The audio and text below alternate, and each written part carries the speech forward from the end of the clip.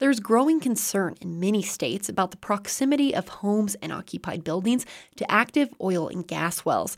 This comes after a fatal explosion in Colorado in April killed 2 people and was traced to an abandoned, unsealed gas line. But old wells can be a problem too. In Wyoming last year, a gas leak from an abandoned well forced a small-town school to shut down. For Inside Energy, Wyoming Public Radio's Cooper McKim reports.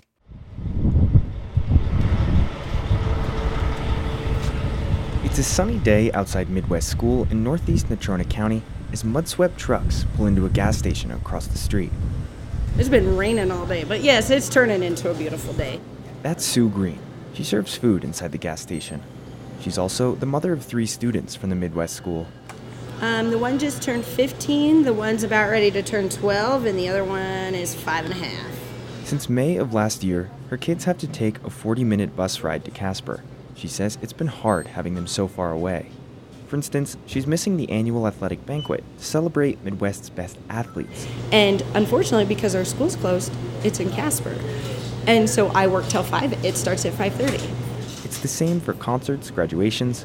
Green says the school is so much of the town itself. I mean, it's such a huge part of this community. Not having our kids around has just been really hard on everybody. Midwest School shut its doors after staff and students smelled gas-like odors, which came from an abandoned well that led to levels of CO2 that were 20 times higher than recommended. The school is near the Salt Creek oil fields operated by the Texas Oil and Gas Company Fleur de Lis, or FDL. CO2 was finding its way out of the well through small cracks underground and rising up into the school. The Natrona County Health Department says the gas displaces oxygen, causing dizziness and headaches. It also carries organic compounds like benzene, which can cause cancer. Kelly Weidenbach of the department says they found benzene at 200 times the acceptable level. When the school was evacuated, there was an immediate environmental emergency at the school. Weidenbach says the county had never seen or dealt with a gas leak emergency like this and had to call in federal agencies for help.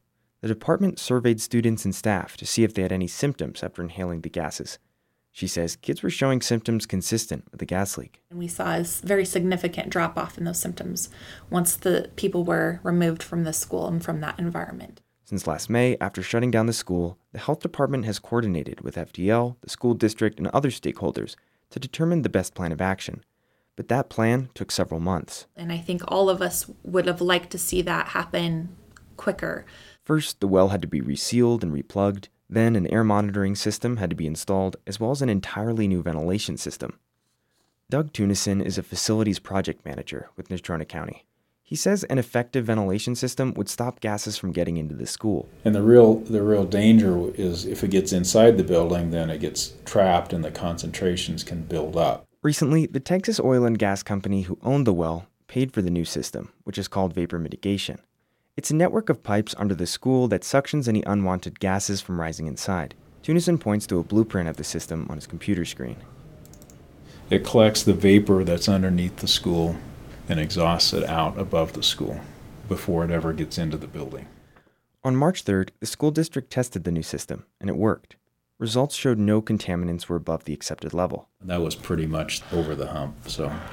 The combination of air monitoring and what Tunison describes as an over-designed ventilation system means the school is safe.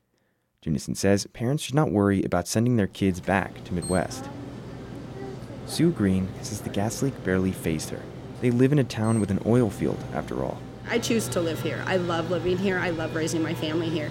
I'm just glad it's almost over. The school district still needs the results from 3 more air sampling tests, but Tunison believes the school should be set to reopen in the fall of next year.